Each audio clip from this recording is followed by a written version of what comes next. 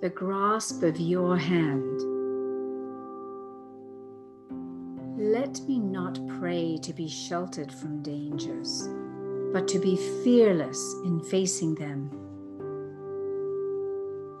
Let me not beg for the stilling of my pain, but for the heart to conquer it. Let me not crave in anxious fear to be saved, but hope for the patience to win my freedom. Grant me that I may not be a coward, feeling your mercy in my success alone, but let me find the grasp of your hand in my failure.